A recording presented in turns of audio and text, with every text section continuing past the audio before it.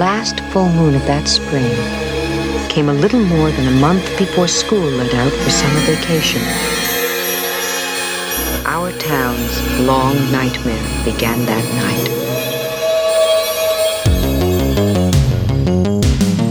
night. Welcome to Now Playing's review of Silver Bullet.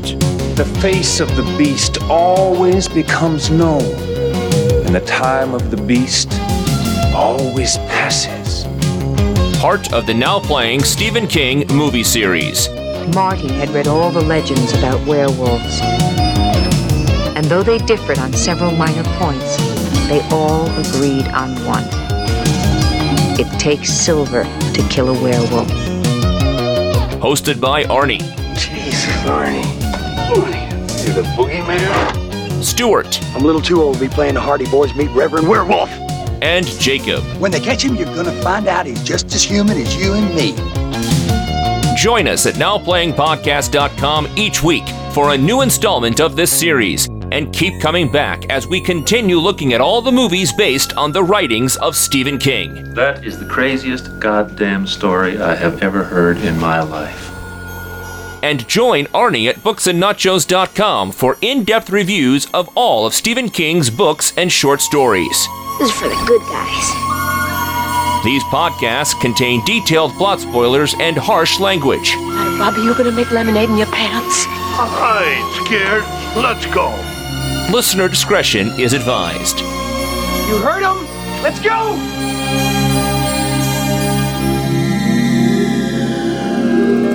Today we're discussing Silver Bullet, starring Gary Busey, Everett McGill, Corey Haim, directed by Dan Attias. This is the Now Playing co-host who feels like a virgin on prom night, Arnie. Stuart in LA. And this is just another damn podcast host who always ends up on welfare, Jacob.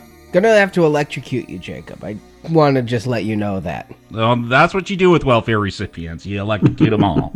Welcome back to Stephen King, which we were planning to do in February, but we thought we would be going to the movie theaters. The Dark Tower was supposed to be coming out, but I guess it's so good they moved it to this summer. So instead, we decided to, well, why not do the next one on the list? Cycle of the Werewolf. I don't feel like this is one of King's most beloved books. This is one I never read until prepping for this review.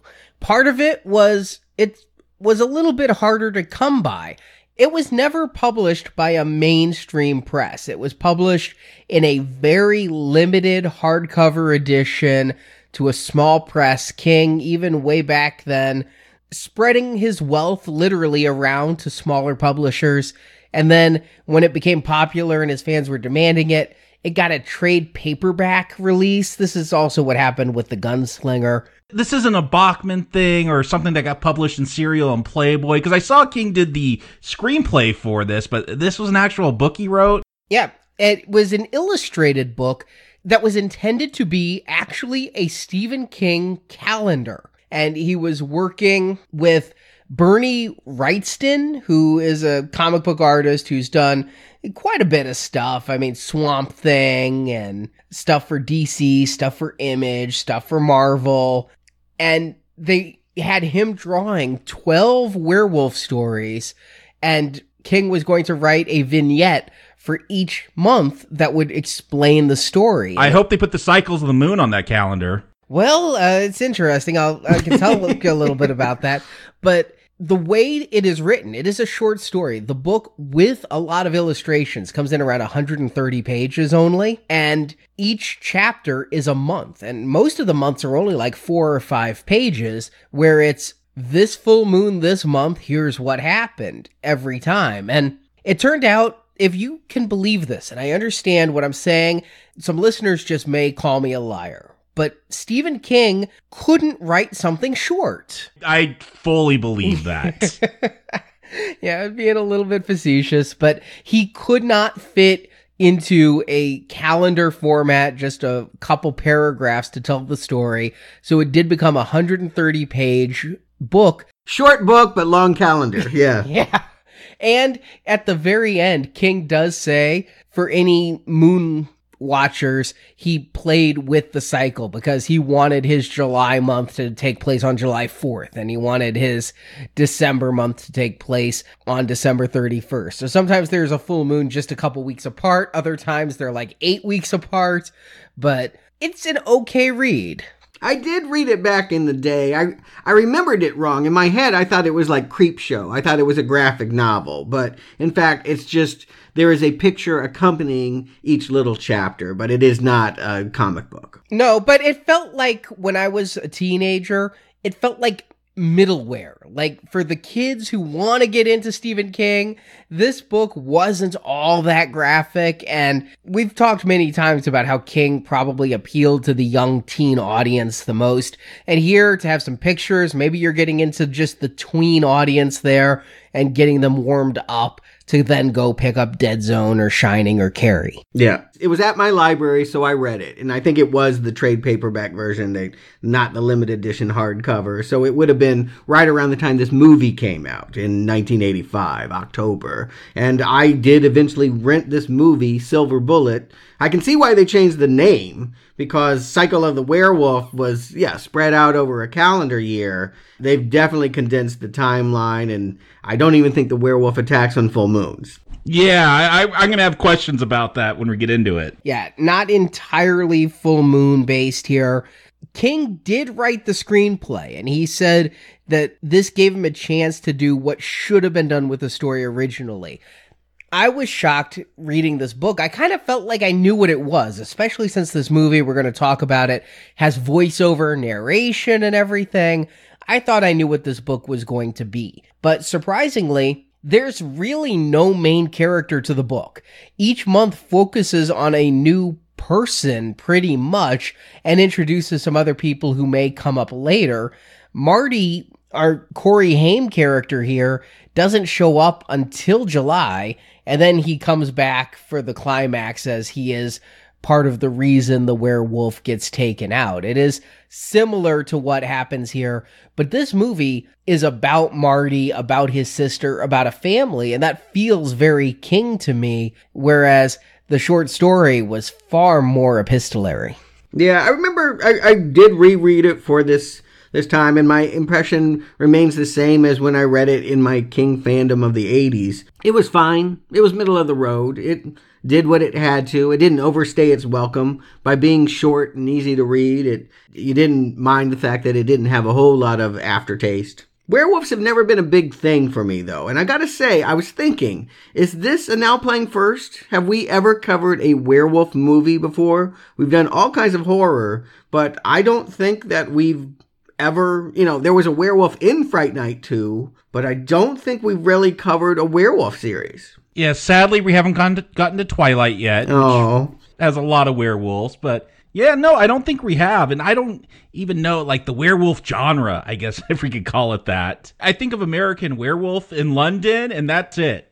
And maybe Thriller. That's pretty good. It was this time that was like, it was the time to make werewolf movies. When we got the prosthetics right, and American Werewolf in London, won that Oscar in 1981. It was the kickoff. We had Howling, Michael Jackson's Thriller. Howling was the same year, surprisingly. Yeah. There was something in the zeitgeist of, 70s economics, election of Reagan. People were going to the wolf again. You think it had to do with Reagan? I think it had to do with prosthetics. I honestly think they just figured out how to do movie makeup. I forgot there's also Teen Wolf, one of the best. Well, 3 of my favorites came out in one year. We got American Werewolf in London, Howling, and Wolfen, that forgotten gem. Oh, yeah, Wolfen. Yeah, I remember liking that one. All in 81. Wolfen? Is that like Breakin'? If only. No, it's Albert Finney connecting a pack of homeless people to a tribe of Native American wolves. It's got Edward James Olmos in it, and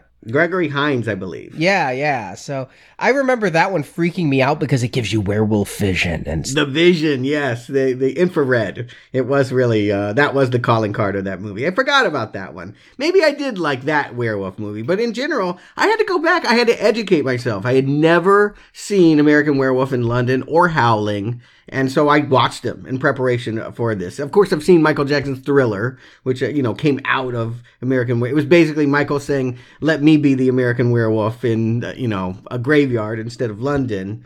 By 1985, when this movie is coming out, though, we're at the tail end of it, right? Teen Wolf, Howling 2, Your Sister is a Werewolf. Hey, Howling movies would continue almost annually till 1990. So Yeah, but this one has Reb Brown. Oh, that's not good.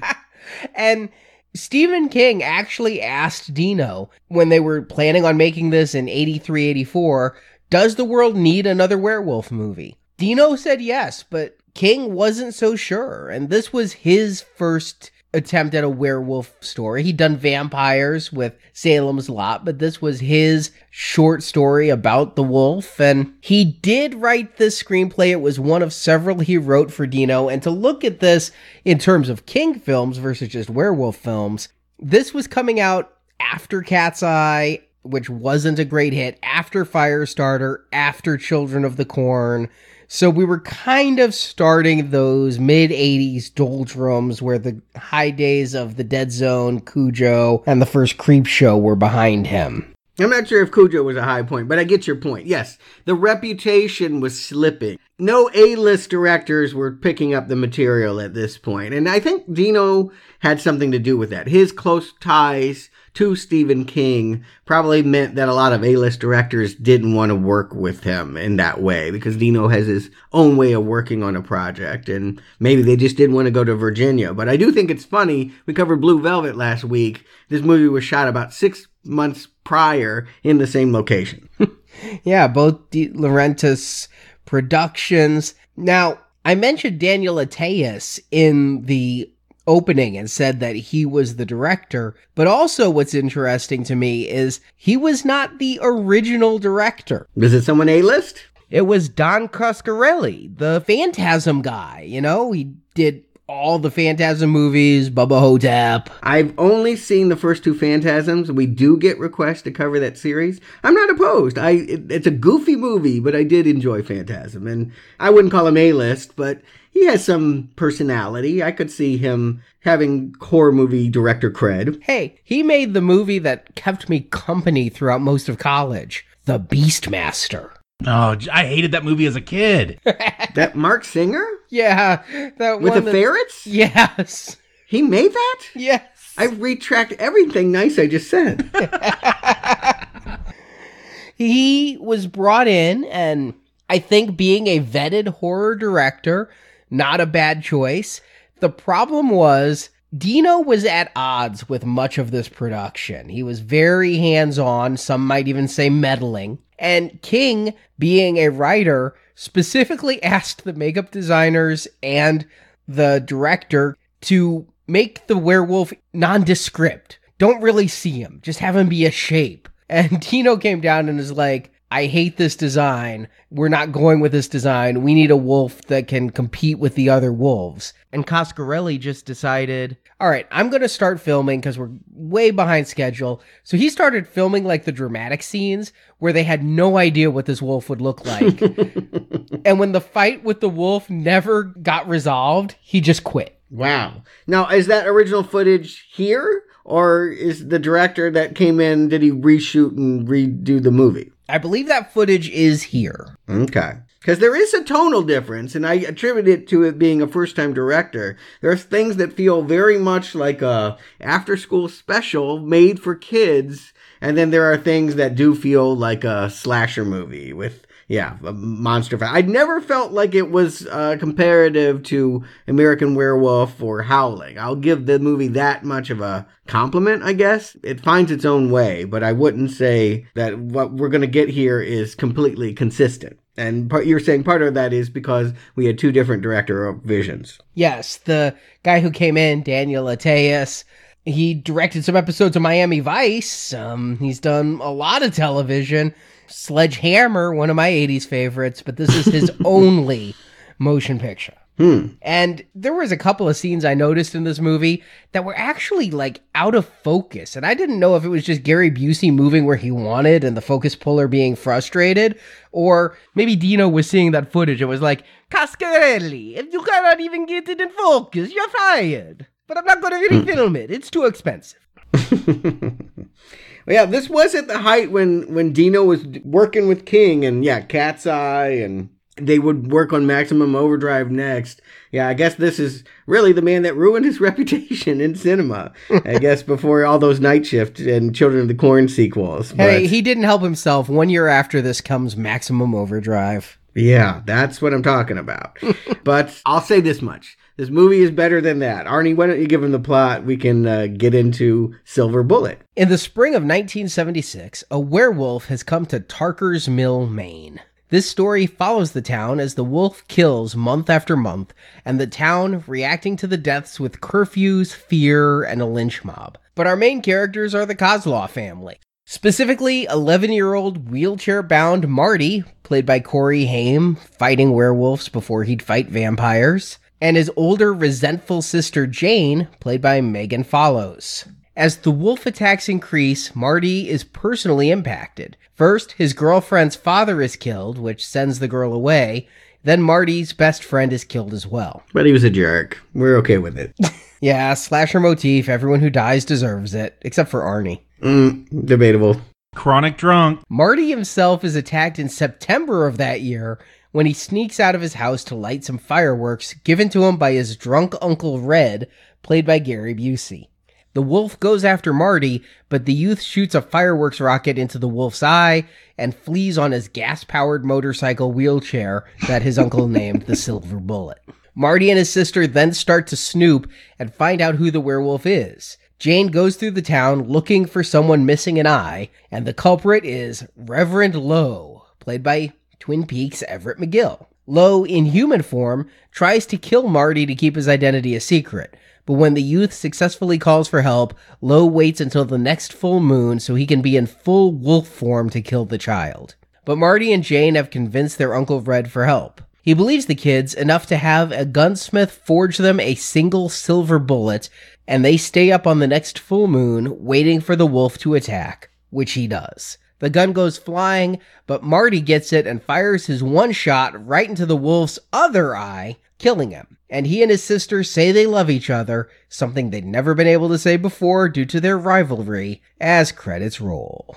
You'll shoot your eye out. That should have been happening in December, right? Christmas Story? Like you said, this was a full year in the short story. It's been truncated to be basically a nondescript spring month and ending in fall. So we're cutting the timeline about in half. Yeah, I was so confused because we're going to get this awful narration by Jane throughout the film. But I thought this was just like the longest full moon cycle ever until I finally figured out what the timeline is, because they make this big deal. It was, the last full moon of spring before summer vacation, which is just awkward wording in itself. You're too many seasons in that sentence is, and it makes a big deal about it being spring 1976. I'm like, okay, this is going to take place over a weekend of a full moon, and then all of a sudden, hey, it's 4th of July in September. I'm like, whoa, what? Like, I finally figured out the timeline by the end, but because they have this gobbledygook narration, like I'm supposed to care about Jane and Marty's relationship. Yeah, it gets confusing at the beginning if you're actually trying to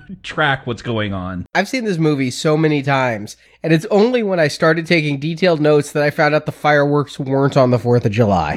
I know, it is confusing. And yeah, in a book, you can sustain over a year because, we're flipping pages. But I can understand why, to make a movie, you would want to condense the timeline. It's not suspenseful if we have to wait another month before the next attack. Anyone can move. You can get away. There's no sense of danger. I wonder why not everyone in this town has moved in this movie, because they know there's attacks going on every month, and yet they stay. Yeah, well, yes. We'll see the town's reaction to that, and it's a little bit varied. It's a little bit Salem's Lot. It is a small town, Tucker's Mills. Kind of sounds like a cereal company, but it is a small town in, I guess, Virginia, where, what's their industry? Trains? The first death takes place train conductor for some reason. And it's 1976. Something else I didn't realize, despite seeing this film so many times. Why is this a period piece? Why is there voiceover narration? Stand By Me hadn't come out yet, but I was getting a real vibe here. Yeah, what kind of vibe, though? Well, King is writing this. I think that he is trying to tell a story. I mean, I really think in his mind, he really thinks that he has something to say about small town life. But unfortunately, maybe he just doesn't have enough to say about the werewolf. The focus is all wrong. That we care about Jane and Marty, it becomes increasingly weird as the movie goes along. But for the opener, what we get here is an Arnie death. I couldn't believe it. I thought that Nightbreed was the only movie where an Arnie is killed as soon as he walks on screen. But no, I'm excited. There's not only an Arnie here, but he's played by James Gammon, who I just love this actor. He was the coach in Major League 1 and 2. Okay. Okay. I knew that you would tell me where, and I knew I wouldn't know it. Yeah, I recognized his voice, and I'm like, is that the coach from Major League? Yes, it is. And this Arnie is not so bad in terms of cinema Arnies. He's working a job. He works for the train line. He wants a beer, but he's working the job. Is he checking the rails for hobos? Is that what he's doing? Yeah. I don't think he needs too much more beer. I think that's part of the problem. I do feel like this is slasher movie logic. I do feel like, as you said, every death here is related to a sin. And so, yeah, his sin is that he is drunk on the job. And thus, people think he died because he fell on the tracks and got run over and decapitated. But in fact, we know from the paw print and from the shifty camera vision from the woods, something is stalking him and attacking. And if King wanted to keep the wolf a mystery, they do a pretty bad job right away. I mean, you see the teeth, you see the paw. I felt like in this very first kill, I got a decent enough look at this rubber head, and then Arnie's rubber head goes flying through the air. The effects in this are not first rate. I can say that much. The decapitation, it doesn't look anything like the actor. The wolf, we'll get to him, but he's piss poor too. Yeah, that breaks my heart. Carlo Rambaldi. You know who this guy is. Yeah, who is this guy? Because they make such a big deal about calling him out as the creature creator. Oh my God, he designed the aliens in Close Encounters. He built the suit for Alien. He made E.T., he designed the engineer in Dune. I mean, he's what happened here? Just no money? Maybe no money, or maybe he was drinking on the job too. I don't know, but I'll agree with you. This werewolf suit is not up to Howling standards. No, but he was trapped between two masters. King and Attias were saying do one thing.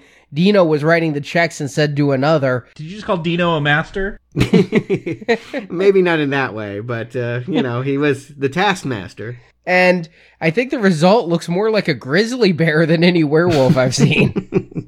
It does remind me of Grizzly, if you ever saw that Attack of the Killer Bear movie from the early 80s, I think it was. I was thinking of the early Incredible Hulk episode where Hulk fights a bear. Oh, yeah, maybe that too. Probably the same suits. But yeah, this is how they handled it in the late 70s. When the money wasn't there for the suit, you do the POV, you just see a claw or a talon slash the air, and that's all you're going to get for violence here. What surprised me is this is an R-rated movie. And what's even more surprising is the central characters are pre-adolescents. That seems like a really disconnect in marketing. Like, you don't make an R-rated movie for children. Yeah, I'm shocked when we do see the horror. Like, I guess if you just like to see flesh get torn up, you'll find something you like in this movie. But yeah, it's pretty R-rated violence, and it's going to star an 11 and a 15-year-old. I mean, Jane calls Marty a cross she has to bear in her dramatic narration, and it's going to focus on their relationship. This is Monster Squad. It should be PG-13. Yeah, it definitely should. It doesn't feel like R. I mean, I know they have a couple decapitations, but everything looks so rubber. Yeah, I'm with Arnie. This could have been a PG-13 with a couple snips. Yeah, if you turn the blood slightly a different color, because MPAA hates red. Something like that, but on the other hand, I kind of see where they're going. First of all, how many times have we said it? When you're underage, you still get into rated R movies. You can get there if you want to. And second of all, to bring in the adult audience, maybe Corey Haim isn't doing it. I don't know how many adults liked Lucas. But we do have our last American hero here, Buddy Holly, DC Cab, Gary Busey. I do have to ask, like, I don't know if you know anything about his role in this film, but I do feel like he just improvs his way through this movie. Like, no one had control of Gary Busey here. I'm betting he wasn't even paid money. It was probably just like Coors and Schlitz and Pabst Blue Ribbon. He did every scene as written multiple times. Really? I swore these lines were just... because they're the craziest lines. Like, they do not go with the rest of the script. Well, one take each time, he said, let me just ad-lib it, because I feel I am Uncle Red. I knew it! When they got to editing, both King and Attias were like, yeah, we like what he did better. Let's go with that take. I knew it! Like, he is, like, the best part of this film, because you can tell he is unhinged. But they did pick the best takes. Yeah, he's a supporting actor in this. Again, we were supposed to be focused on the drama, really, between not only Corey Haim, but the sister, who I don't even recognize this actress. I don't know who Megan Follows is. Maybe she has a great career. I didn't even care enough to look her up on IMDb. But I just felt like this was a strained attempt to create drama where none was needed. And maybe it was meant to be in parallel, that Jane has a problem with her brother in the way that their mother, Nan, has a problem with Gary Busey. And that would mean something if Nan actually ends up being a part of the drama that unfolds. But really, this is the story about two siblings that decide they hate each other until a werewolf moves in, and then they work together. And that was a strong part of the novella as well. And I don't know that King does a great job of drawing those parallels, but yes, they are there, both siblings, brothers, and sisters who don't get along. But here, Red is on his third divorce, and Marty... it's really ugly in the book how everybody is uncomfortable around Marty. He's 11 years old, but his parents still think of him as nothing other than a pair of broken legs, and his sister just hates the attention he gets and keeps saying, you get everything you want. It's actually a really ugly relationship with no resolution at the end. Yeah, he's not like he's up and walking by the end of it, or her legs are broke. That might have been good. But yeah, it might have been fitting. I have some sympathy for her. I mean, I do think that you can relate to the middle child. She strikes me as a Jan Brady, you know, like Marsha. Why will no one pay attention to me? How will I ever stand out in a family where the other sibling needs such extra care, that can't, you know, get into the car without, this amazing wheelchair. Can you even call it a wheelchair, or is it a golf cart? Yeah, they got to pull it around with its own trailer. What I find interesting is, like, why is Marty handicapped? Like, I don't see how it plays in the film. He could just be a bratty younger brother to Jane, and it could play the same, and he could just ride a dirt bike around, because that's what he does in wheelchair form for most of this movie anyway. Like, I don't feel like, unless they're just trying to be really diverse, and we're going to have a person with a disability here. They're very forward-thinking and progressive. I don't even understand why that is a part of this story. It's never explained in the book either. I think that it's a matter of making him even weaker still and making him seem like easy prey. I also wonder if there's something about the wolf always killing the lame. You know, you hear about that in packs. If you have a bad leg, you're going to be a target for the wolf. You're easy prey. But I'm going to give Corey Haim some severe credit here, because every scene where he has to move his legs and get into that chair or fall on the ground, he gives a really believable performance as somebody with no feeling and no movement in his legs.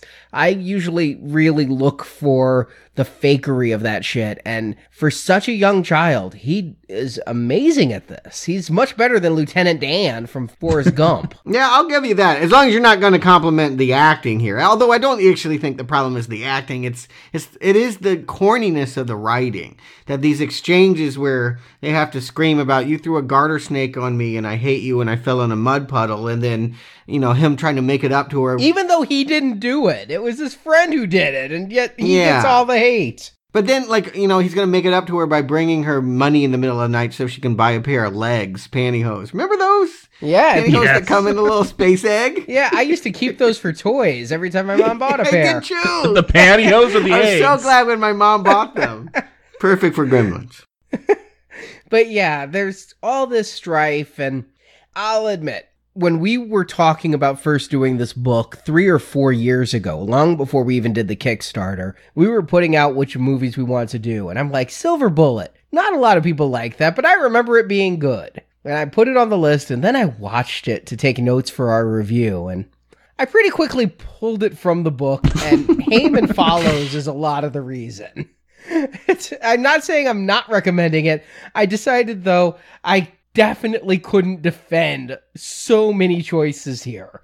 And most of it is this Kozlov family that I don't see too much sympathy for. I get behind Haim because I've been a fan of his, and I think he was a very good child actor. I mentioned Lucas. Lucas actually came out the year after this, though. Yeah. But Silver Bullet, Lucas, Lost Boys, those three, he's really, really good in. Yeah, no, I'll agree. Haim, like, I was watching the legs too to see if he's actually using his leg muscles, and it looks like he did a pretty good job, like, not using his legs at all, even when he's, like, moving off of something, like, just lift it up or something like that. But, yeah, he's fine. It's the material he's given. Like, he can be a real sweet kid in this, but I don't want to watch this. Like, this story, this family drama. Every so often I wondered if Haim ad-libbed, though. Because in the scenes with Gary Busey, and seeing Gary Busey go a little off the reservation, every so often Haim says something that I'm like, that doesn't seem like a line they'd write for Marty. And it usually results in almost being slapped by Uncle Red, but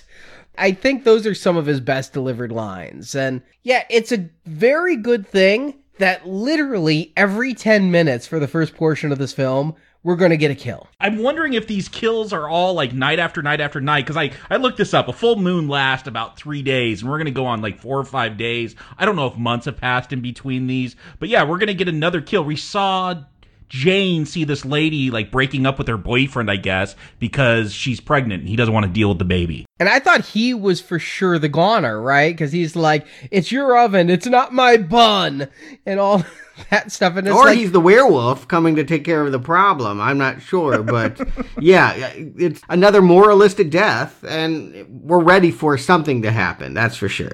But it's really kind of subversive in my mind that you have a pregnant woman who's being betrayed by her lover, saying it's not his baby, he's not going to help support it. And so she decides to kill herself while pregnant, and the werewolf is going to interrupt a suicide and kill a lady and her unborn child. That's dark if it was taken seriously.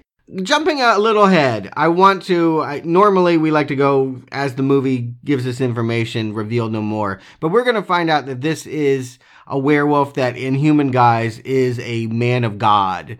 Is he making God judgments? Is he making his attacks based on what he's seeing in the church pews and judging these people? Well, yeah, at the beginning, I'm like, what's this werewolf doing? Is he killing for sport? Is he killing for food? Like, what's his motivation here? And yeah, we'll find out later it's the priest, and like, he calls out this one specifically, that she was going to commit suicide, and that is the worst sin there is, so he saved her by murdering her. I'm like, but that MO doesn't work for a chronic drunk. Like, the dude could repent of that. He could go to confession and take care of that. He didn't have to die. So, like, even when they do give motivations here, it's not great. I do appreciate having read that short story so that I could get some insight into this. And we don't find out much about Reverend Lowe in this movie. We'll never find out how he became a werewolf. We never really find out his motivation until he goes on specific hunts. We know he will hunt for specific people, the pregnant woman here and Marty later.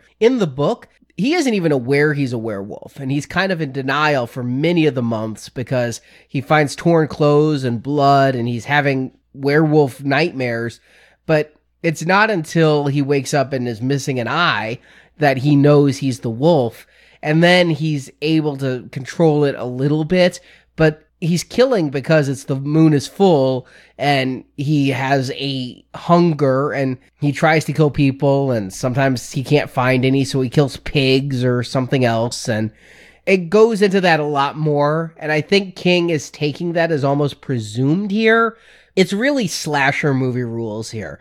It's a werewolf, but I feel like it's Jason. Yeah, they say something like when the moon is full, he's stronger and more animalistic, but I guess he's always getting a little hairy every night, even on a new moon. We're seeing more of it, too. Like, we're seeing in this suicide victim attack, he bursts through the window. We get a lot more of the suit, and the desire to pull back is understandable. This suit is no Thriller. I mean, it's no even Howling 2. Jesus Christ, it's almost Spencer Gifts. I paid very close attention watching this movie. I was looking at two things to see if they moved. Corey Haim's legs and this wolf's face, and I don't think either one did.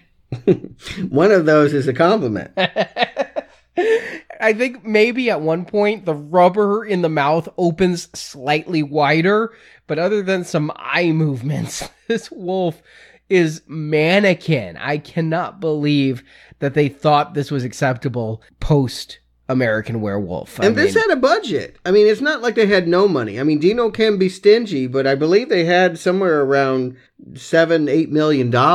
Yep, 7 is what they said. It made 8. Okay. It made like 13 counting international. But yeah, they had $7 million. Maybe that just wasn't enough. Maybe you just can't get Rick Baker for $7 million. And what you get is this horrible creature.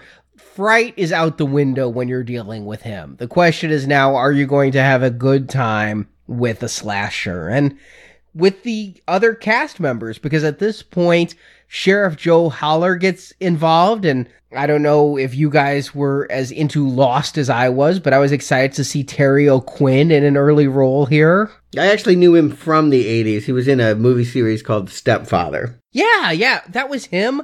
I always thought that was Anthony Perkins. No, they have a similar vibe. But yeah, he's been acting for a long time, but Locke is where I think he gained real fame. And he's here as a very ineffectual sheriff trying to keep control in a town where the people are revolting as more and more people die.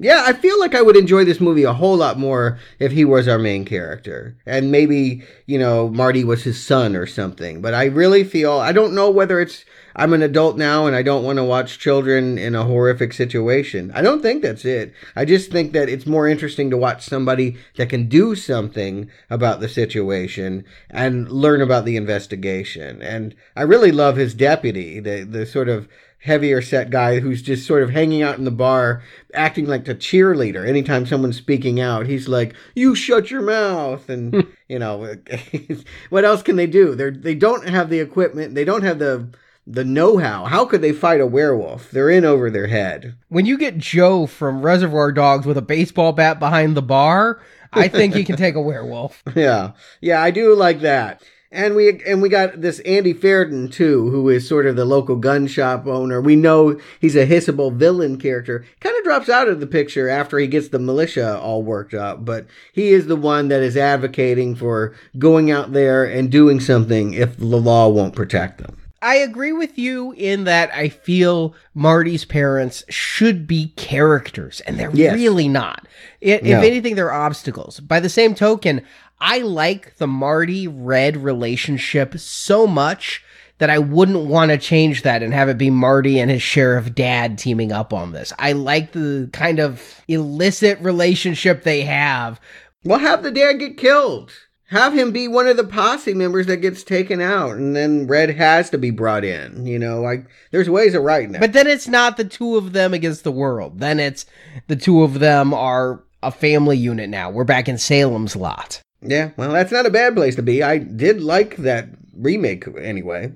We get another kill, too, that Marty had a classmate that he walked home, and her dad is a real jerk. What's weird, though, is that Tammy, Marty's girlfriend, who points out that this werewolf lives in this shack, or the noises come from this shack, like across from her house. I'm assuming, well, whoever the werewolf is lives in that shack, but no, he doesn't. It's just a empty shack, and he doesn't even attack from there. He goes to a greenhouse to get her dad. All right, I'm not going to ask too many logic questions in this movie, but I have to know, what the hell does Tammy's fat, drunk father do for a living?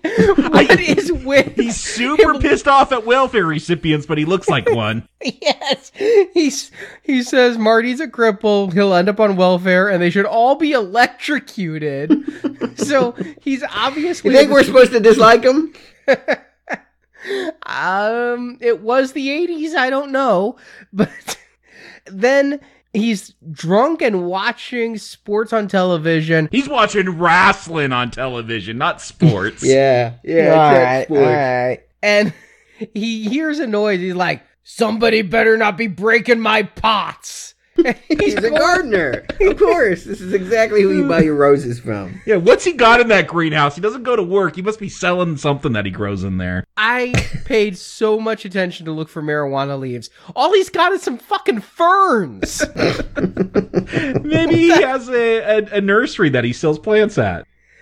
I'll grant the film this. They have some creative deaths. The werewolf isn't just gonna bite and slash everyone. Here, he's gonna hide in the leaves, which the plants are as lifelike as the wolf. So if he is perfectly camouflaged, and then he's gonna get under the floorboards. How do you get under the floorboards of a greenhouse? Did he dig a hole? Is there a burrow under there? Yeah, that's what all that noise was. He was digging holes underneath the greenhouse so that he could kill this man in this way. Why wouldn't he? It's so logical. I don't even know if he kills the guy. Like, the father, falls forward and is impaled by a floorboard. So maybe that killed him. I think that is like the death blow, but he was also being eaten from below by a wolf. So, yeah, I don't understand the locale at all. And maybe I'm supposed to be drunk while watching this and perhaps a little stoned and in an 80s mindset and be like, that was a cool death. But this is the one where I'm like, what the fuck does this man do for a living? Yeah, these are just deaths, and they're trying to be as creative as to mix it up. But if this were a werewolf movie, I mean, I haven't seen that many of them, but wouldn't he be biting people to create new werewolves, or do werewolves eat other human beings? I can't really... I've seen a shit ton of werewolf movies, so I can tell you the pattern is usually, it's a weird story, and it's so rote every time, is it starts with a person getting attacked and bit and surviving. Right. And so they're turning into the werewolf, and they're the good werewolf. They're trying to find out who the person was who bit them, who's the bad wolf. And the bad wolf usually kills. He's not creating an army of wolves by just biting ones. He's not a vampire where when he feeds, you then turn. If you're bit and survive, then you become a werewolf. And I'm talking Jack Nicholson's Wolf. I'm talking Ginger Snaps. I'm talking so many wolf movies. Well, in Howling, they were like a sex commune on the beach. They were all like, oh, you seem cool. We need to include you in the club, D. Wallace. I mean... I just can't wait till we talk about the Marsupials Part 3, but... they're all Australian kangaroo wolves, but... Winning an Oscar will turn you into a werewolf. I've seen that one. That's incredible. Worked for Nicholson, right? So, a werewolf that kills is in line with the motif. The fact that nobody here is transformed, they do go into a little bit of bullshit about how maybe certain things are only in the stories, like the full moon. Maybe he's wolfy all the time, but the stories just don't say that. And they finally just give up and say, the one thing all the stories say is silver bullets, and that's at the end. But they're going to challenge and try to modify the werewolf genre. They're being edgy? They got to do something because there have been a lot of werewolf movies in the early 80s that they need to make this concept fresh.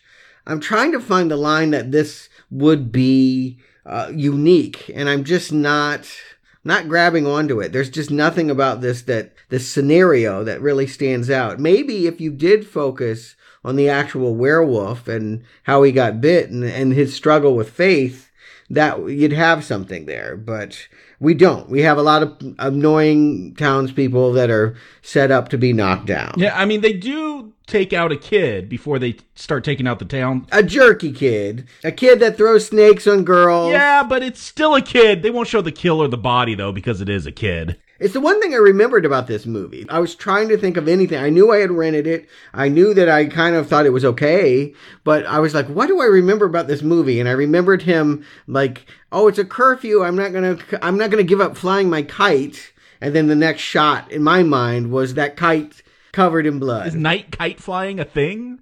Something I always did during the day. It has never been a thing. It was dusk. It wasn't like dark. He just stayed out a little later. And yeah, he was a brat. I don't know if throwing a snake in a girl's face means you deserve death, but in this movie, hell, being a drunk walking on train tracks means you deserve death. Or maybe it's just everybody named Arnie. So here, yeah, that's enough for Brady to get it. And that's at the 30-minute mark. 30 minutes in, 4 deaths. Every 10 minutes starting at 0. And at this point is when I know who the werewolf is, because we have a funeral and there's a priest up there like talking about the time of the beast always passes. I'm like, this dude knows a bit too much. Talking about beast and that. So we know who the werewolf is, right? I thought that you would know from that, but I had read the story again, so there was no mystery for me. You're smarter than I am then, Jacob. When I rewatched this for the book, I couldn't remember. It was like watching it for the first time. I remembered Haim, I remembered his motorcycle, I remembered the wolf, I remembered loving Gary Busey, but I didn't remember a whole lot, hence why I picked it for the book. And so watching it again, I'm looking at everybody trying to figure out who it is, and I didn't know until they showed me the man with the eye patch. I saw the dream sequence, I saw this preaching. Oh, come on, that dream sequence has to give it away if you don't know by then.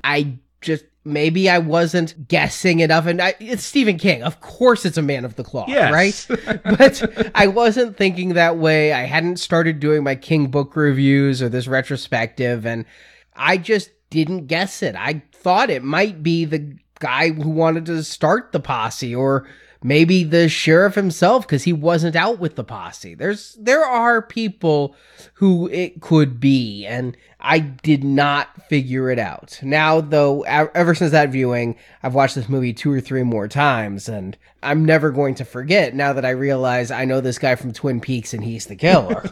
I mean, he is the hairiest person in this movie, too, even when he's not a wolf.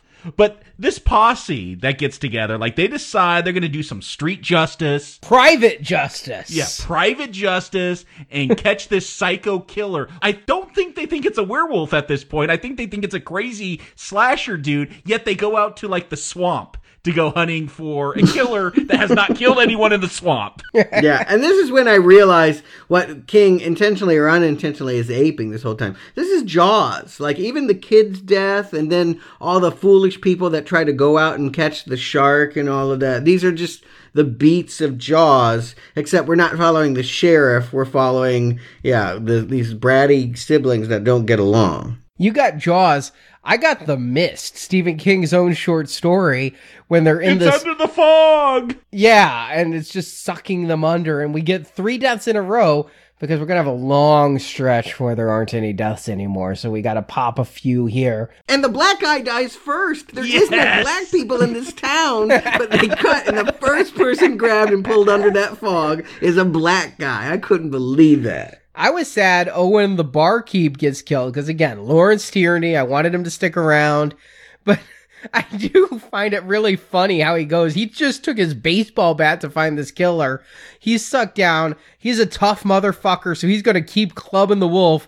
And then all of a sudden it switches and the wolf is clubbing him. It's not using teeth. It's using weaponry. Yeah, that's where I'm wondering about tone. That I'm like, whose choice was that? Was that the director of Phantasm, or was that this TV director? It feels a little too silly for what they were otherwise doing in this movie. Understand the director of Phantasm didn't film a frame of wolf because they didn't have a suit. I think Gary Busey might have suggested it, because it's the one scene I laughed at along with Gary Busey's scene. But like, this is the only non-Busey scene that I thought was funny in the movie. I think it's Stephen King himself, because he's got that bat, the Peacemaker, and the wolf isn't just going to kill with it once. Later on, he's going to use these same psycho-like hand motions to kill somebody else. So it's like they really were dead set on this werewolf using baseball bats.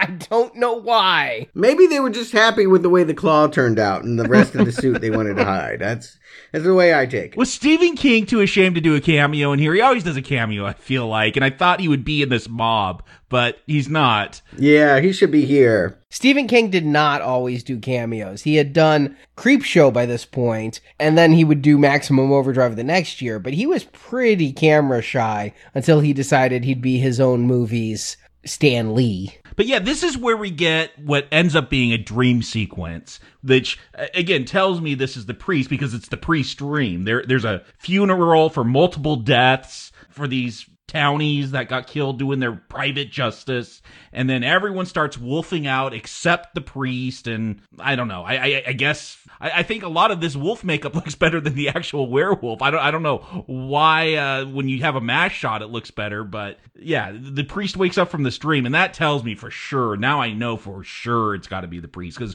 why would he have that dream and no one else? It's not really important that they have a great mystery about who it is. I don't think they're trying to build it up too much. If you've guessed it, I don't think it's ruined anything. And the wolves that looked good, though, in your words, Jacob, they were Teen Wolf wolves. None of them had full masks on. They just had, beards.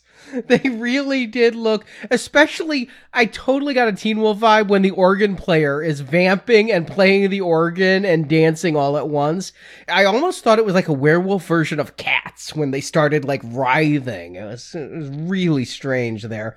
But I just thought the priest was tormented. He's a man of the cloth. He has to preside over all these funerals, 6 so far, so he's tormented. I should have gotten it. I guess when I watched it 3 years ago was not being an active enough viewer. I sure as hell wasn't being an active enough viewer to realize it suddenly somehow became September. Yeah. I mean, now we're going to get this like long sequence. Red, Gary Busey's character, is building a full-on motorcycle for a paraplegic kid. Like, that's probably how he ended up paraplegic, because of his uncle. Well, this is a couple years before Gary Busey actually had a motorcycle accident and did sustain brain damage. He's a big advocate for cycling and not wearing a helmet and letting the wind blow through your hair. So it's sort of uncomfortable for me to watch him with glee putting a child in these dangerous vehicles and sending them off down the highway. And that Silver Bullet cycle is unstable as hell. Like, that thing's popping up on those back tires with just the slightest weight shift. What I find really amusing, though, is now this is a popular Harley design. The trike, I don't know why, but a lot of Harley people, especially the ones who have like the really expensive bikes that are all really nice, shiny fiberglass, have gone to this 2 back wheel, 1 front wheel design. So yeah, he's just cutting edge with his motorcycle there. And come on, if you're a kid, that's pretty badass. And it did have a stabilizing wheel in back, so he couldn't flip backwards. Oh, okay. Yeah, no, it's cool for him. I mean, I think we're happy for the character. If we were in a movie like Lucas or an after-school special, I think I could be more, enthusiastic for him. But I'm like watching him zoom past other cars at 60 miles an hour on the highway. Yeah, if I was 8 years old, this would be a cool scene. Like, now, I'm just worried about the kid's safety. This is totally not street legal, is what kept going through my head. Like, if it could go 60 miles an hour, he needs a driver's license. Yeah, Marty don't have no license for this thing. Yeah, I can't imagine trying to then, navigate this down the hallway. Imagine hitting the throttle wrong and suddenly you're running over, you're hit and run. I don't think this is an indoor bike, especially with the fumes it's spewing out. It's supposed to be his own, since he can't ride a bicycle like other people, this is how he can get around. But then he can only stay outdoors, you're right. But the other thing I want to give a mild compliment to is the composer Jay Chataway. We kind of started the movie with a score that sounded like a ripoff of Carrie, but he gets rocking with some of the stuff while Marty's riding the Silver Bullet. Please tell me you're not complimenting the pop song Joyride that they're cramming in here. I know it was the 80s and they always wanted something for the soundtrack, but no one is buying the LP of Silver Bullet. Sorry, we don't want it. I did. After watching I was today. Just about to check to see if they even came out with an LP for this. Is there a soundtrack Arnie wouldn't own from the 80s? That's what I need to know. Yeah. I don't think the sound's on it. It is just the score, but I did not realize this was a pop song, so oops. Joyride is on the soundtrack. Okay. Well, good. I'm glad I bought it now. I did not recall. The one thing, I knew that they changed the title, I thought, because the Cycle of the Werewolf was so strange.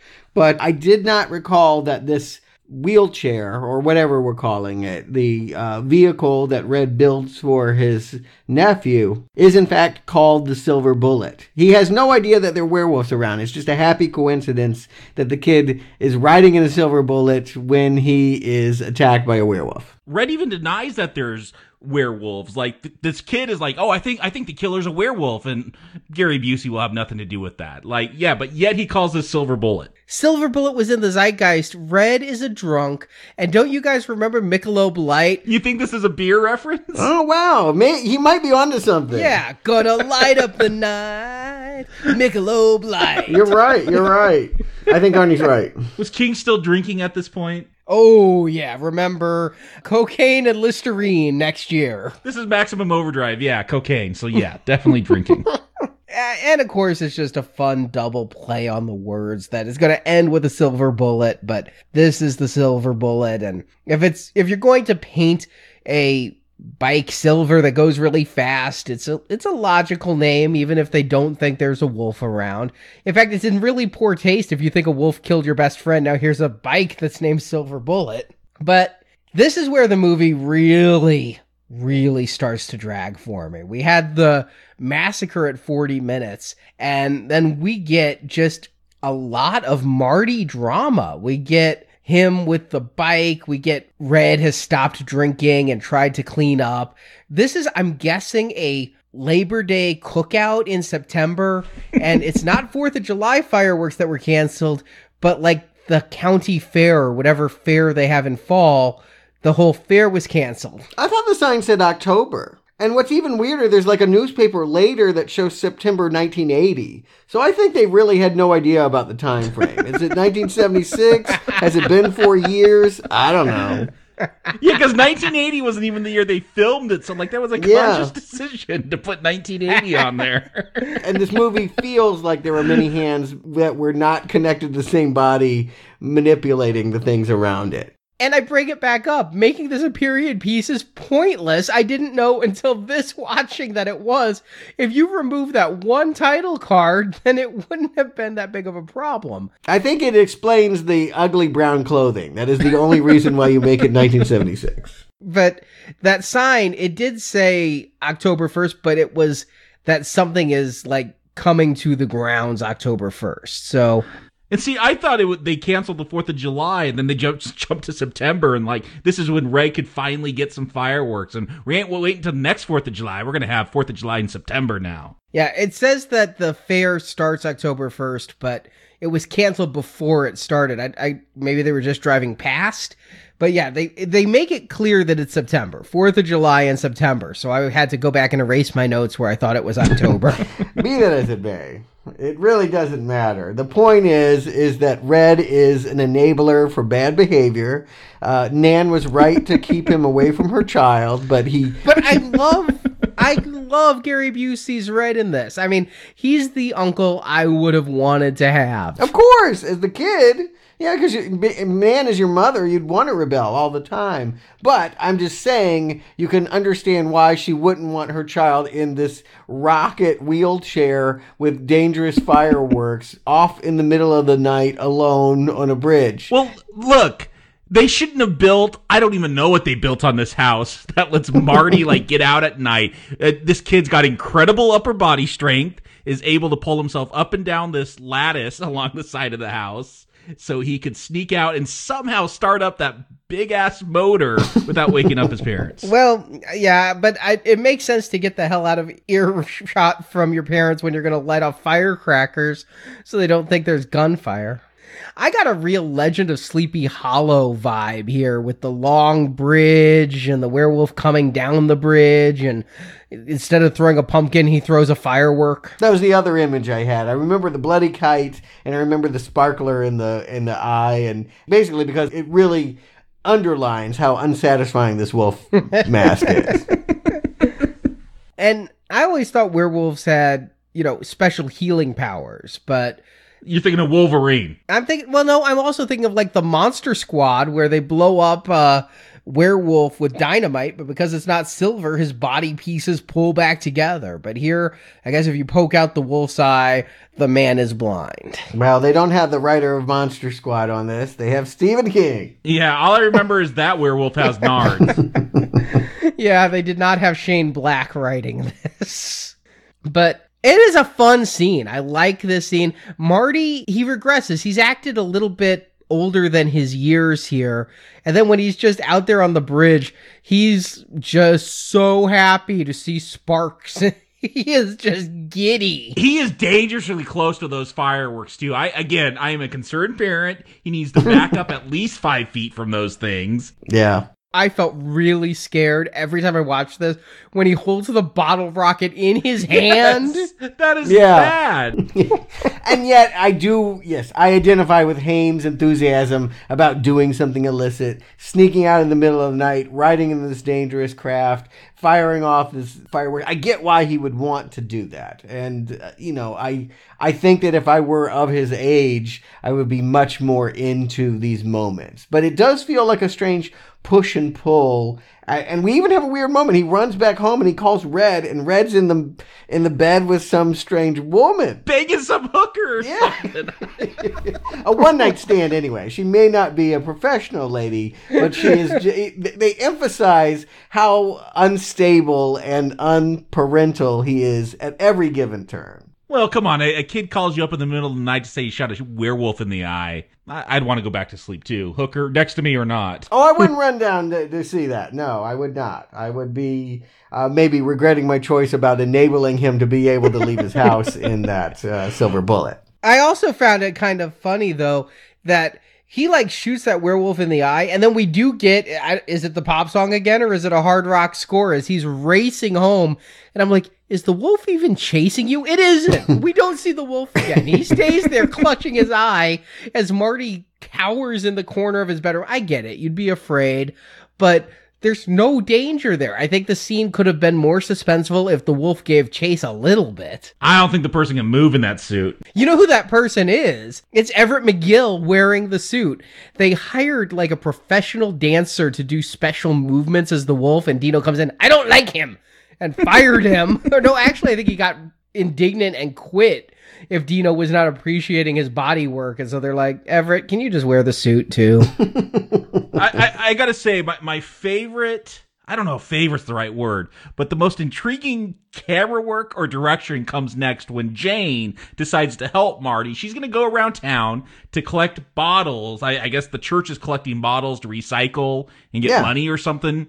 She's going to collect bottles so she can check out every person in the town's eyes. And the way this camera just lingers on people's faces as they seem to have been given the direction to just widely stare right into the camera lens. It is the most unsettling, scariest part of this film, watching people's eyes just stare at you. It is, and it's suspenseful the way they tease. The person's opening the door, you just see the right eye. And then her husband's coming around the corner, you just see the right eye. It's every eyeball.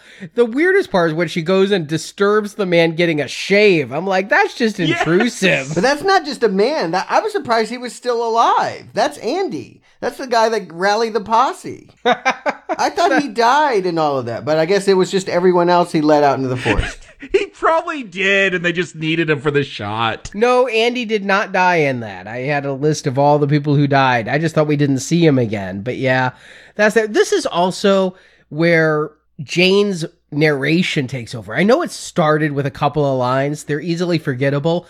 But from this point on, she's like a book on tape. I don't like the narration here. It's terrible. I couldn't believe just how much I was actively disliking this. And it's a grown-up, right? It sounds like an adult woman. Yeah, it's a grown-up remembering when she was this girl. Sadly, it's a actress I actually liked around the same time. The same year as this, she was Marilyn in Brewster's Millions, the interior decorator. You're talking about the voiceover actress. Yeah.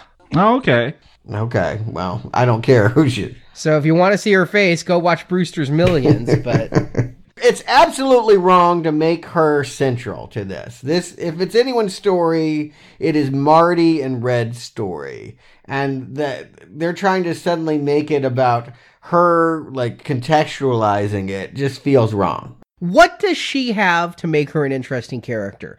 Seriously, she's a put-upon older sister, but what traits make us care about her? Yeah. I care as much about her as I did the drunk father of his girlfriend. I mean, she's nasty to him too. She and Red's an alcoholic. I would think by the rules of this movie, both of them get eaten. Yeah, but I mean, what we're supposed to be charmed with is the fact that when no one else will believe this crazy cockamamie story about a werewolf, the sister that never will give him any credit, I don't think she necessarily believes him, but she wants to help him. So her compassion to put aside her, usual disagreement and to go on this mission and to find the one-eyed townsperson that might be the werewolf, or at least prove that there are no one-eyed people in the town and lay this theory to rest. That's the hook. Yeah, God forbid the one-eyed townsperson decide to stay in that day and not answer their door when an annoying teenage girl comes around for bottles. Admittedly, you could have one eye and not be a werewolf, but hey, fortunately, it all ends with her dropping it off at the church, and we get that great Hitchcockian dolly shot of her passing by, and there's Reverend Lowe gardening, and he's turned away from the camera. And then, of course, through the dolly, we see the eye patch. Just as much as I'm curious about the greenhouse, I'm curious what kind of gardening Lowe is doing. He's basically, you said a Psycho shot. He's basically acting like Psycho, stabbing the ground with it. I'm like, that is not going to help grow anything. And you'd think if you lost an eye, stay indoors for a while. Your name is Lowe, you should hang low. Like, don't get exposure here. Yeah. I think in the book, the character ended up saying that he contracted something and had it surgically removed. That's a good excuse. Yeah, you just disappear for a week, go out of town, come back, and that's what you did.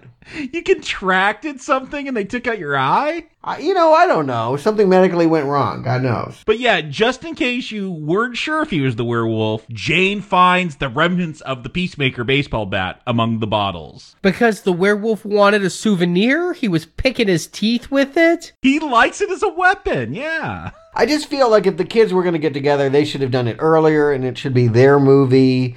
But it's strange that it's these siblings and then they're going to bring Red in as well. That feels like a third wheel.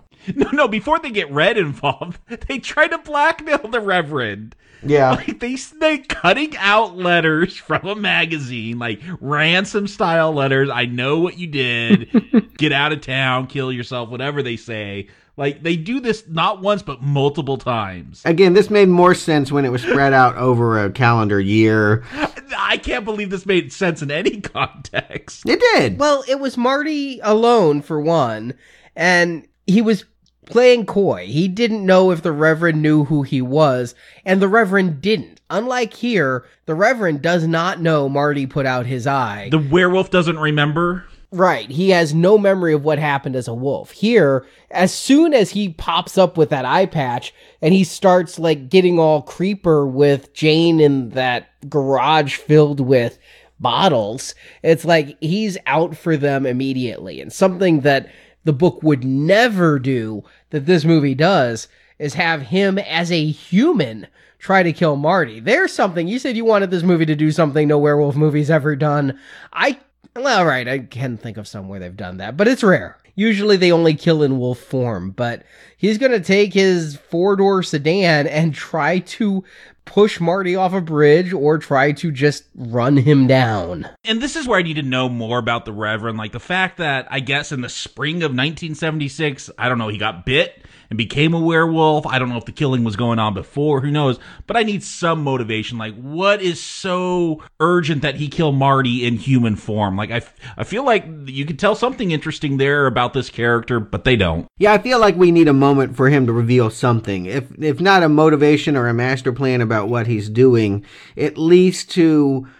Yeah, I don't know. It doesn't have to be a threat. He could try to make a pact with Marty of just like, cut me a deal, or understand, I'll just kill one more. I won't kill you, but stay silent. I just felt like there needed to be a bargaining phase here. That he's just trying to kill him. I'd much rather be him killing him as a wolf. Yeah, I agree. I think the reason they do this is so Everett McGill can give that monologue about how he's an agent of God and the reason he can't kill himself, even though he woke up in the middle of the night and said, please God, let it end. A thought I might have been thinking around the midpoint of this no-kill area. He can't do it because it's suicide. We need to get some idea of what's in his head. And so we're going to have this unbelievable scene of him doing this when it would be more fulfilling to have this be a wolf attack, a second wolf attack on Marty. And that is kind of how the book goes, is eventually when he starts getting these letters of kill yourself, he starts to sleuth to find out, okay, who put out the wolf's eye that night? Who did the wolf attack? Because I am going to go kill him, because otherwise I'm at risk. And in the book, it's also, he kind of likes being a wolf. He feels really good after a kill. He is like Popeye eating spinach is him eating humans. And it felt like a commentary about like absolution. It was just like, I can be a terrible person at night and come back and go to God and I'm saved. And it was that easy. It felt like King's satire about the dispensability of religion. It also ends really unsatisfactorily. He gets trapped in a bridge, the Reverend monologues, and then Mr. Zinneman, who we've never seen before,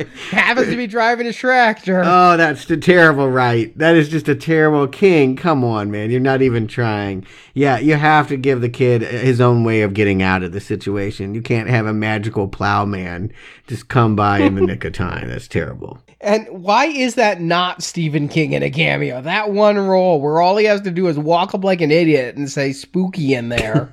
But this is going to set up the climax where they're going to go and convince Red by showing the paint on the silver bullets, and he's going to go convince the sheriff. He does the logical thing and gets the police involved, which of course finally gives us another kill after so long without. It's been about 40 minutes. We finally get a satisfying transformation effect. I've been very frustrated that every time the wolf comes out, it's pretty much been just rubber suit all of a sudden. But here, we're going to see the full transformation. Most movies, like American Werewolf in London, they do the first reveal of our werewolf with the major transformation money. And it's the best effect in this movie. The wolf is shitty, but this transformation is decent. If I hadn't just watched American Werewolf in London, I would say it was pretty impressive, but this is coming 4 years later. Yeah. And, Thriller and all of that. It may be the best effect in this movie, but it pales to the standard by which the early 80s was setting for werewolves. Yeah, again, it wasn't the best ever, but it was decent. It was pretty good by and large.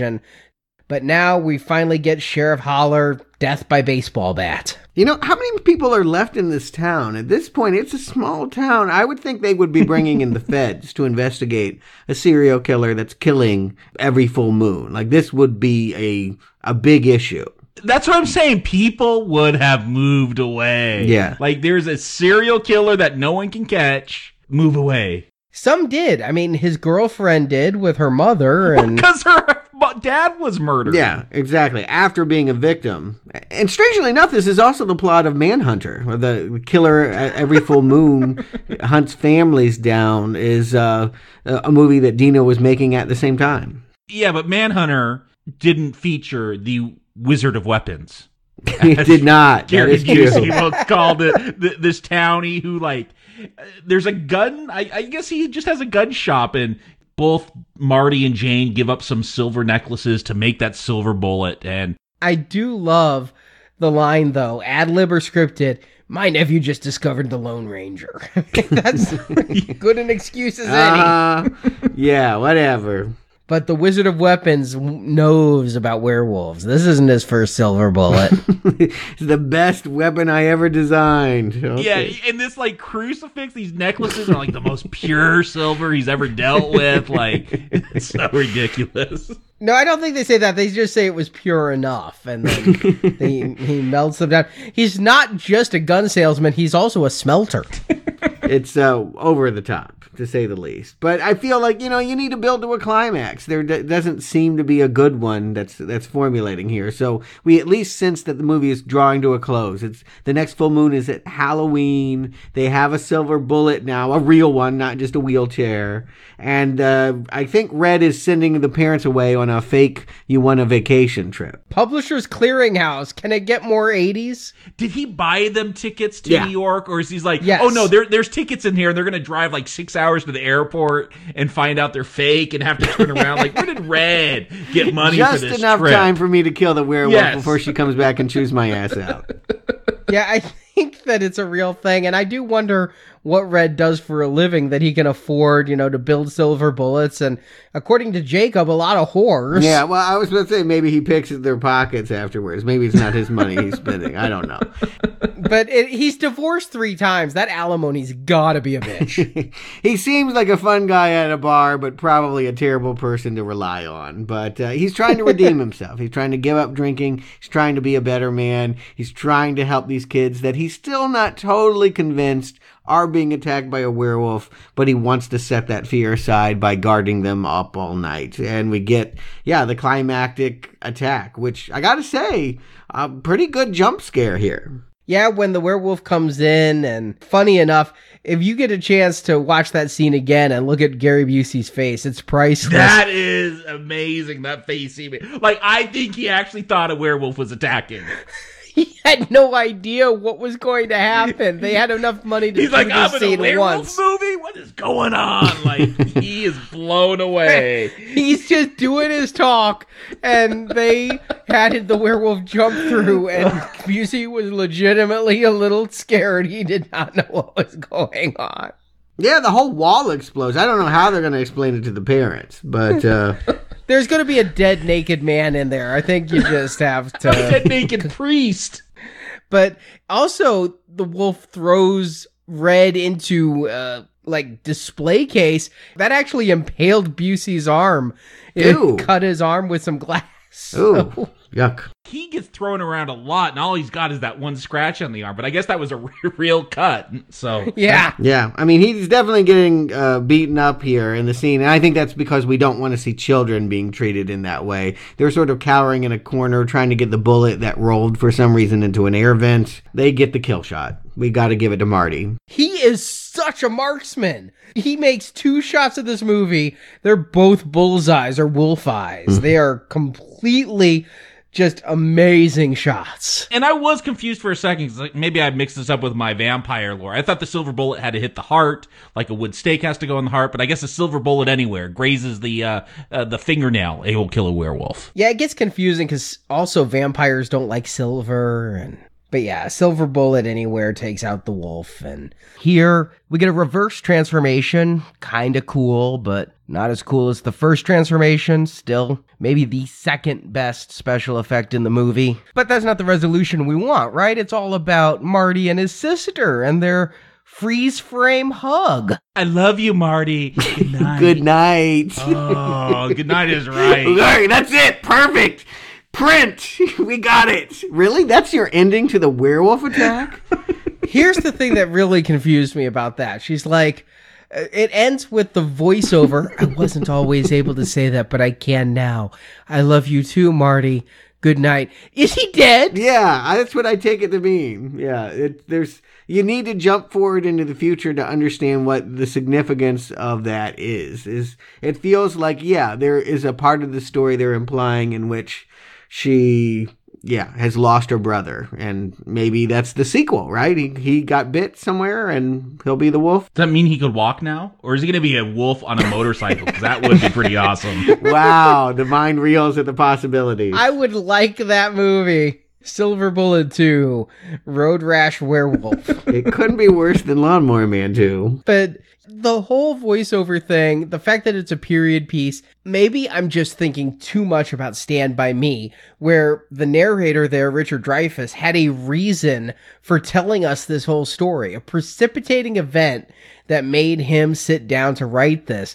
But what the hell is this? What is going on? Is it only in 1976 because later on you decided to have voiceover and realized Follow is not a good enough actress to pull it off? So let's bring in an adult. Well, shit, how do we bring in an adult? Well, let's say this took place in 76. I am just confused. I think you're right. I actually, even though you're just kind of making up things as you go along, I actually think you're recreating the hell that it was to put this movie together. That sounds plausible. Is that because if it was set in 1985 when this came out, now your narrator's in like our day and it gets real confusing because that's like the future then? Yeah, I think that's, I think Arnie's right. I think that, yes, that was, at some point this was taking place in 1980. So I don't know.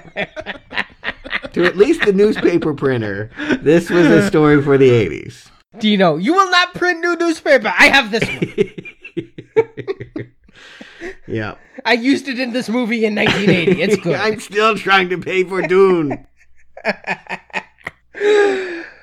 So, Jacob, Stuart, will you give a silver arrow to Silver Bullet? Jacob. Only that silver arrow will kill this. You know, I've had fun talking about it and laughing about it, and Gary Busey's entertaining, but I can't brown arrow this. It's not that entertaining. Like, there is a lot of boredom here. And what's most baffling to me is, the reason I asked, was this based on a Stephen King book, or did he just do this as a screenplay? Because I don't get, like, what is being done with werewolves here. Like, An American Werewolf in London is amazing because you have Nazi werewolf soldiers and, like, ghosts hanging out in porno theaters, and, like, they do crazy stuff there with the lore. Here seems like such a standard werewolf story.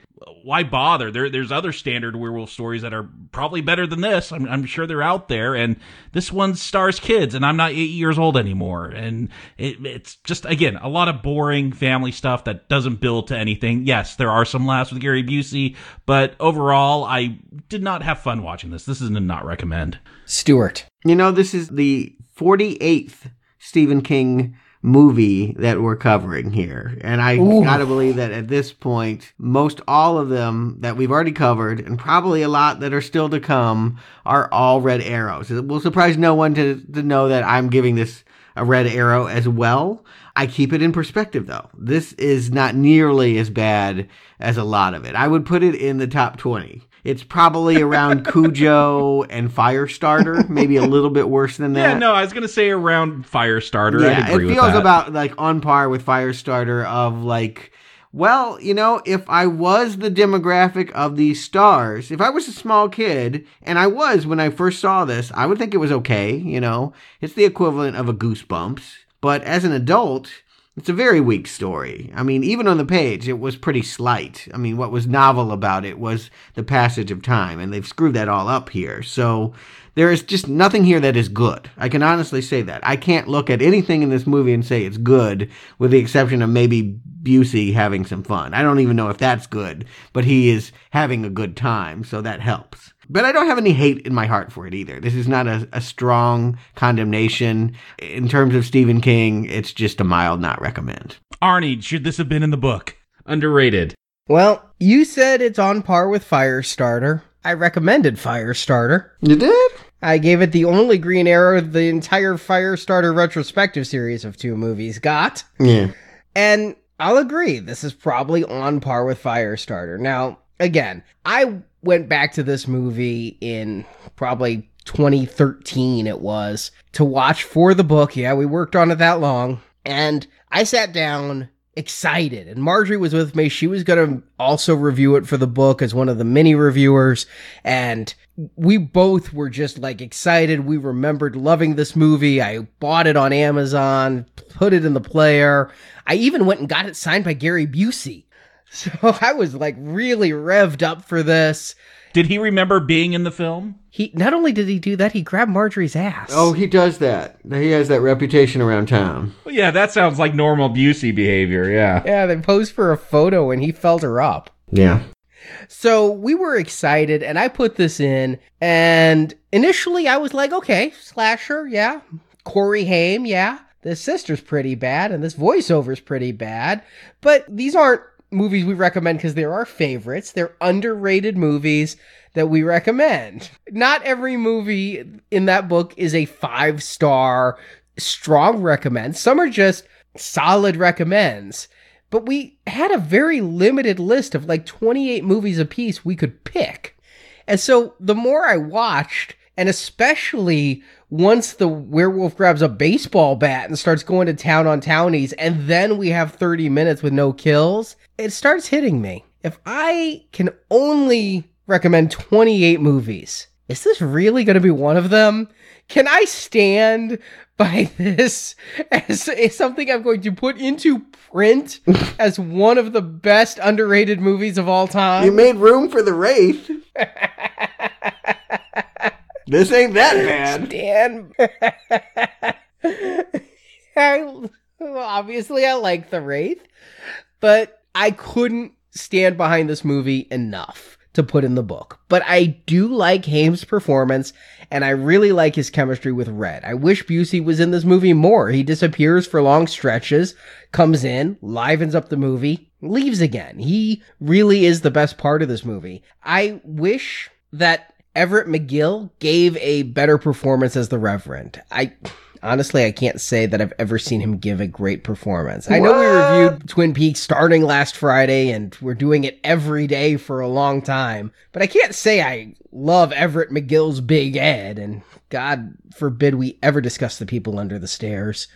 But there's just some really piss poor acting here. There's a couple high spots. In the end, I'm going to eke this into weak recommend territory. Oh, come on. I do think there's some fun to be had here with those early kills, and Gary Busey's performance is worth seeing. You think any of them are good? Like, you would use the word good? Yes. I really enjoyed it when he starts clawing at that pregnant woman's back and just, like, keeps mauling it. It's like a cat tearing up your curtains. Okay. I thought Arnie's death was fun, with the decapitation and the head flying across the screen. They took a couple of risks with Brady. I just wish his father Herb was, again, a better actor, and I didn't think every time he was on screen screaming about his son was parody of a grieving father. But you're giving it a pass. What I'm hearing is this is really not a very good movie, but it's not a really bad movie, so I'll be nice. Can I label it as mostly fun junk? Okay. As long as you emphasize junk. This is dumb. Yes, very dumb. It's harmless. I'll give you that. That's why, again, my not recommend is a mild one. I have no hate in my heart for this. I do not want to kill it. It is a shruggable, forgettable experience. If Busey hadn't brought what Busey brings to his pre-brain damage movies, then this would be a not recommend. He's enough to eke it over the line into, if you want a silly slasher, this is one that's you can pass the time with. I have watched this movie several more times since that fateful for the book watching, but now I know what I'm getting into, and it's a Halloween staple. I rewatch it about once a year. What? This? Yeah. So if I rewatch it every year, I'm going to put it on that recommend list. And that does it for King for a while. I think we are going to pick it up when we get to the Dark Tower at the end of July. But in the meantime, we do have more Wolfmen. Or Wolverine men. Yes. Logan, out in theaters this Friday. I am so excited. The trailer gave me the feels, and could this be the best X-Men movie ever? Could a Wolverine movie actually be one we can solidly get behind? That is the bigger question, yeah. Will it be... I think we all kind of gave that second one a pass, and Arnie somehow gave the first one a pass, but yeah, can this redeem... It's weird that Hugh Jackman has not done well solo with these Wolverine films. This could be the one. I'm waiting for something horrible to happen, like the last movie, which should have been great, and then they inserted Viper and a frickin' Ed 209 at the end. I'm like... If they can keep this as sparse as the trailers look, it could be great. Well, it's like the Fast and Furious 7 effect. The fact that this is going to be the last one is going to give it something that none of the other ones are going to have anyway. I predict that they're going to go for melodrama, that they're going to go for tears at the end. He may die, right? Like, in order for this to be the end, we may actually watch this invincible character finally perish. And that... if they play it right, that should make us all feel something. I have some theories, and I think I may feel sad. I mean, we have lived with these characters for 17 full years, so that will be next week.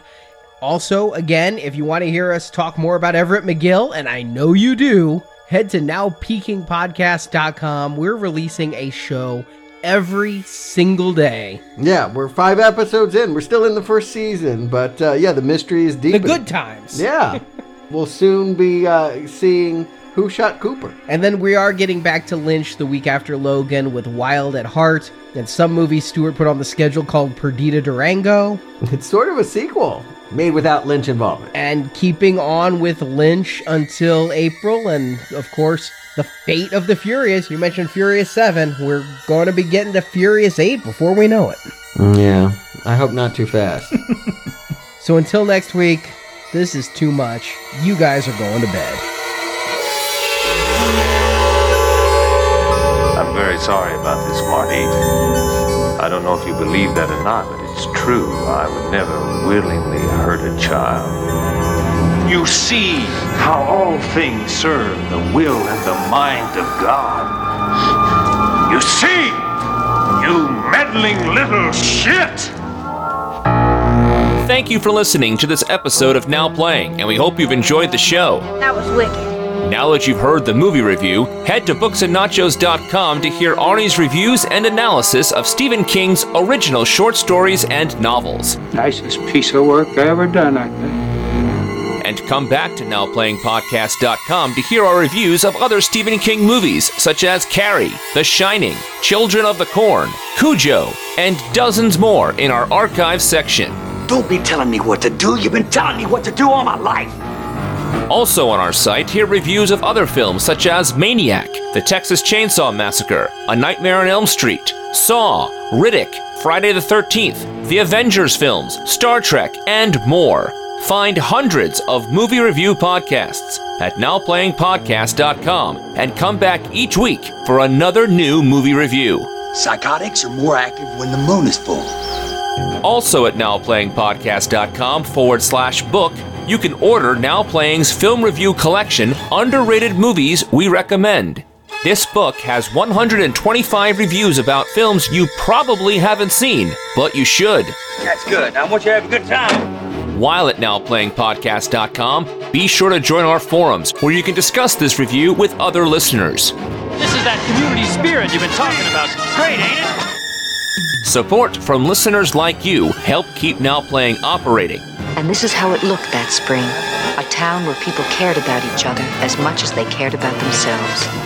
You can find a link to donate using PayPal at the bottom of our website, NowPlayingPodcast.com. I am scared to death that someday he is just going to give up. He's not going to give up. Well, he doesn't need you showing him how to do it.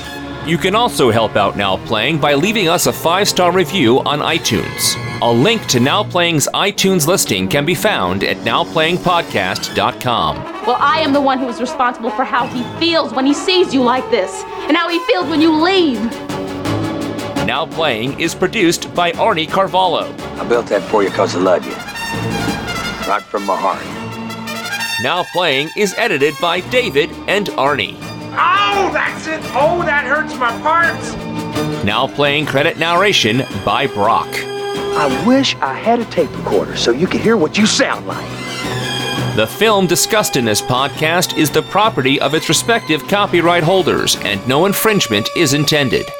Maybe that wasn't such a good idea, telling that Smokey Bear from the detective division to fuck off. The opinions expressed on Now Playing are those of the individual hosts and may not reflect the opinion of Venganza Media Incorporated. You want to know what I think? No. I just called you out here to admire your pretty little face. Now Playing is a Venganza Media production, copyright 2017, all rights reserved. And no part of this show may be reproduced, repurposed, or redistributed without the written permission of Venganza Media Incorporated.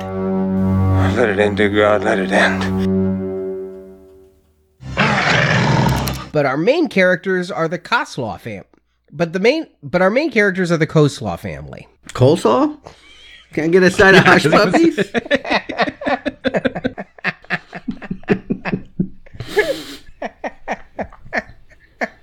How do you pronounce it? Coslaw? I have no idea. I mean, I'm just mocking you, but I have no idea how to say it correctly. But our main characters are the Coslaw family. Specifically, 11-year-old wheelchair...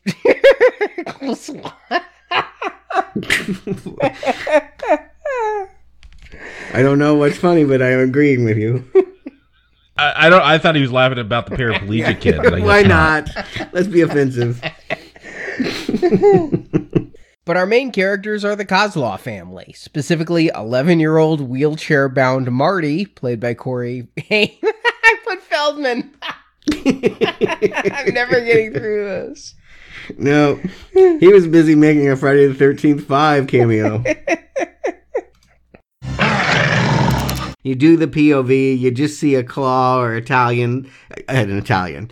You just see a claw or a talon slash the air. You might see an Italian slash the air. It is a Dino production. You'll make it bigger! Grow! You a werewolf! Uh-oh. I should just stop making jokes. It's too late. It's too late. He's lost it. On this. How many moons are we going to have to go through before this show's over? Yeah. Okay, you can say that again. Put away the nitrous oxide. I'm going method tonight. On the other hand, I kind of see where they're going. First of all, how many times have we said it? When you're underage, you still get into rated R movies. You can get there if you want to. And second of all, especially in the 80s. Actually, I had a pretty hard time in the very early 80s. Our freaking theater. Security lady. Jesus Christ. It was like it was her personal job. Like she was an MPAA rep sitting in that booth. You should have just grown up in California and they don't give a shit. When I moved to Florida, life changed. But here in Springfield, that sucked. I felt really scared every time I watched this when he holds the bottle rocket in his hand. Yes, yeah. That is I have never messed with fireworks after I saw my dad light a Roman candle and then tried to stick it in the ground, like the hard ground. Didn't even prep it. No, you stick it in the ground first. You gotta put it in the ground first, kids. Please. Does he still have all 10 fingers? He does. He does. My dad is actually missing part of a finger because of a cherry bomb accident. So yeah. No, it was an amazing miscalculation. And Stuart and I had a friend as a kid who was firing bottle rockets on the roof of his house and burned down the entire house. My cousin and I burned down a field with a bottle rocket that misfired. So this is your fireworks safety lesson from Now Playing. The more you know. This is why they're illegal in a lot of places now. God forbid we ever discuss the people under the stairs. What about his Stilgar in Dune? Not great. I agree. So, I wish... He doesn't even remember him in it, I bet. No, it took me a second, though. I do remember. He was, what do they call the Fremen? Fremen? What? I think he answered his own question before while he was asking. Okay. Yes. What do they call the Fremen?